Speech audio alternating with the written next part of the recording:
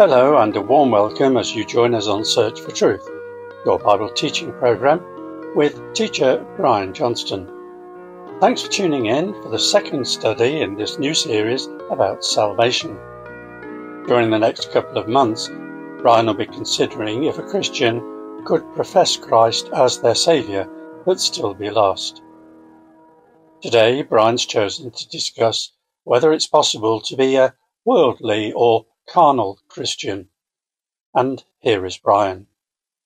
Thanks, John. Anthropologists tell us there are three kinds of people in the world, but biblically we are all one human race. There's no basis for being a racist if you take the Bible seriously. The Bible, however, might at first glance seem to have a classification scheme all of its own. It has been viewed as dividing us into three kinds of people.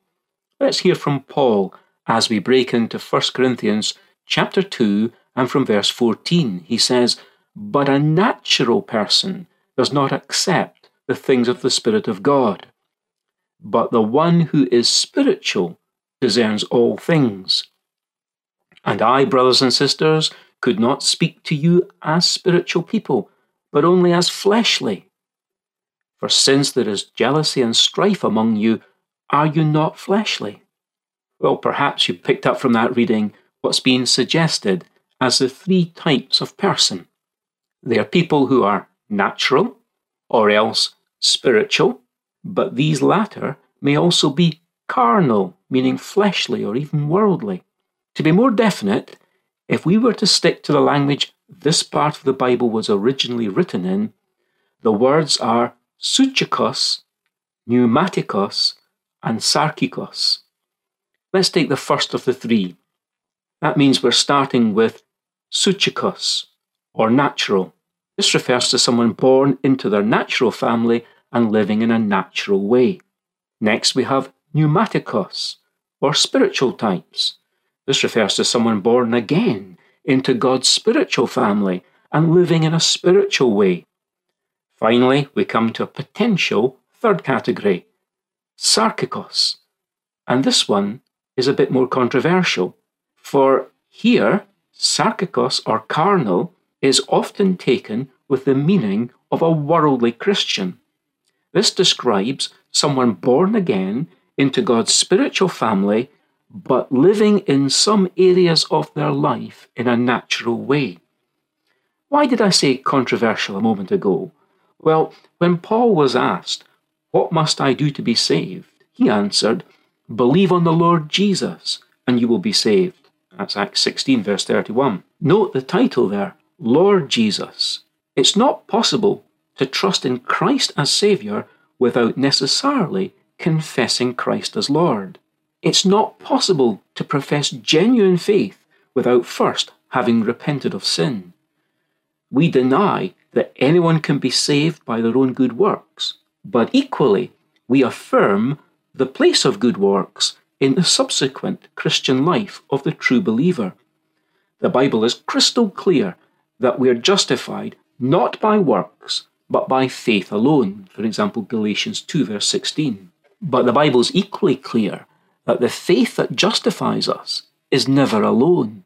Any true profession of real faith will show evidence of some works, for obedience springs from faith. Romans 1 verse 5. If we never see good works in another person, we must at least doubt whether they are really a Christian. Loving Christ means we obey him, John 14 verse 15. On the other hand, obedience will never be perfect in this lifetime. The presence of sin makes sure of that. But true faith will inevitably result in obedience, however imperfect it may be. True Christians live a life characterized by a war between the Holy Spirit and the flesh. That's our old sin nature. Sometimes our sinful nature seems to be winning more battles than the Spirit. This was true of the Apostle Paul himself, as he confesses in Romans chapter 7, saying he often did things he didn't want to do. It's especially true when we're still spiritual infants.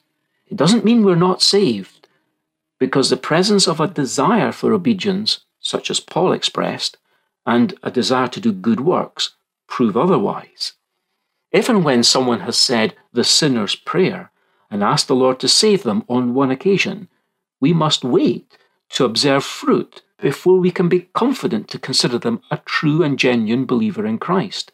It's safe to say that it's not possible to be born of the Spirit and for there to be no change whatsoever in a person's life. In his parable of the sower, in Mark chapter 4, the first 20 verses, our Lord illustrated how it would be possible for someone to receive the word and grow spiritually for a while, but then become discouraged by difficulties or become entangled in the things of this life that act like thorns, strangling any visible Christian lifestyle. We have to be so careful in our assessments of others. It would be unwise then, or indeed wrong, to try to establish this third category of those who are carnal in the same way as the first two categories of those who are natural or spiritual. For that would be to raise the spectre of an old heresy called antinomianism. Anti means no or against, and nomian means law. In other words, antinomianism is the teaching that a Christian may practice a lawless life without the rule of Christ in his or her heart. Early in his letter to the Corinthians, Paul rebuked the church as a whole for a measure of carnality in their lives. They were acting as unregenerate people in an area of their lives. For as long as there was jealousy and envying, there couldn't be any teaching of the deeper things of the Lord. Yet, they weren't altogether without evidence of the Spirit. Paul wasn't saying they were living without any spiritual fruit in their lives. In fact, he said in everything they were enriched by Christ, in their words, thoughts, and life. That then begs the question, was Paul saying that the Corinthians' lives were characterized by carnality as a whole? Or were these people with new hearts who were producing authentic spiritual fruit, but as all believers do at times, they were struggling with various areas of their lives, and it was affecting the whole church in this instance? This may lead us to query if Paul was indeed dividing people into three classes: natural, spiritual, and carnal. If we were to hold to that threefold division in some sense, we'd want to make it quite clear that to style some as carnal is not to say that some Christians may legitimately be characterized as carnal as a whole, only that it's a description of believers who typically and visibly display sinful behaviors, such that it's a prominent feature, sadly. Let's hear again from the Apostle Paul, but this time from that great chapter we know of as Romans chapter 8. He says, "For what the law could not do, weak as it was through the flesh, God did, sending his own Son in the likeness of sinful flesh, and as an offering for sin, he condemned sin in the flesh, so that the requirement of the law might be fulfilled in us, who do not walk according to the flesh, but according to the Spirit. For those who are in accord with the flesh set their minds on the things of the flesh, but those who are in accord with the Spirit, the things of the Spirit. However, you are not in the flesh, but in the Spirit, if indeed the Spirit of God dwells in you. But if anyone does not have the Spirit of Christ, he does not belong to him." Romans 8, verses 3 through 9.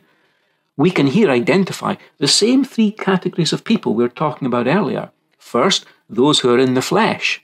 Second, those who are in the Spirit and living in accord with the Spirit. And third, those who are in the Spirit but living typically in accordance with the flesh. In other words, those who are in the flesh are natural or unregenerate people who have not yet come to Christ, acknowledging him as their personal Saviour, whereas those who are in the Spirit and living in a prominently spiritual way are, of course, the spiritual people, as we called them before. They are not only in the Spirit, but they're also living in accordance with the Spirit. They allow the Spirit to control their lives.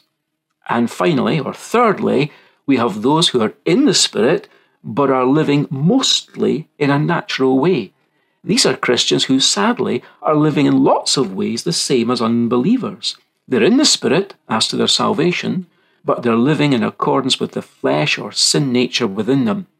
This is where some attach the unfortunate label of carnal Christians, although that should be a contradiction in terms. Never settle for that, although we may meet some who claim to be happily resigned to living with a foot in both camps. That's not at all God's plan. To see that, let's return to the first part of our reading from Romans chapter 8. For what the law could not do, weak as it was through the flesh, God did, sending his own Son in the likeness of sinful flesh, and as an offering for sin, he condemned sin in the flesh, so that the requirement of the law might be fulfilled in us, who do not walk according to the flesh, but according to the Spirit. What was it the law could not do? You say that's easy. The law could not of itself bring us salvation. Fine. But thinking back to our previous study, what exactly do you mean by salvation? I put it to you that what the law could not do was it could not bring about our salvation in terms of our sanctification. Remember, this includes our response to our salvation. When the righteous requirement of the law is fulfilled in the life of a Christian believer in the Lord Jesus, this means that person is living in accordance with the Spirit. He or she is a spiritual person, someone who belongs to God's spiritual family and is overall living in a spiritual way. Let's make that our ambition.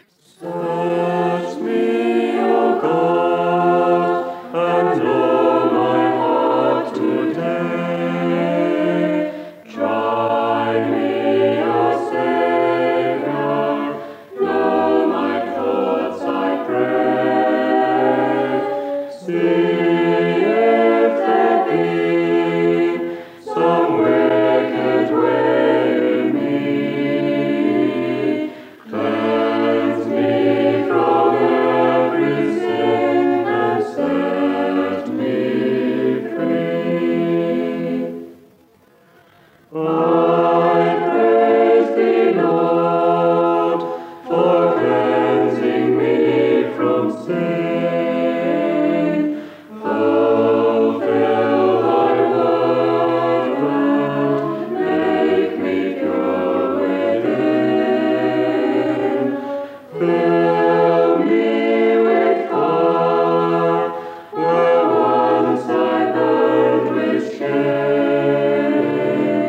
Grant my desire to magnify thy name. Well, I hope you enjoyed today's study, and don't forget that you might find it helpful to have the transcript book of all the talks in this series. You can obtain a copy by downloading it at churchesofgod.info/media. Otherwise, you can write to us and ask for a hard copy book be posted to you.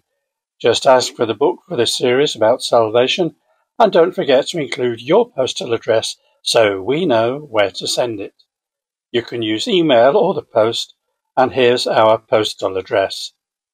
Search for Truth, Hayes Press, The Barn, Flaxlands, Royal Wootton Bassett, Swindon, SN4 8DY, UK.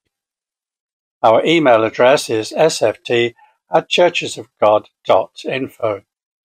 Well, it's been a great joy to have the privilege of your company once again, and I hope you can join me next week when Brian will be addressing the question, is it a case of no holiness, no heaven? But now I must say goodbye, and very best wishes from Bible teacher Brian, our producer David, our singers, and me, John. So see you again soon, and in the meantime, we wish you God's richest blessings. Lord,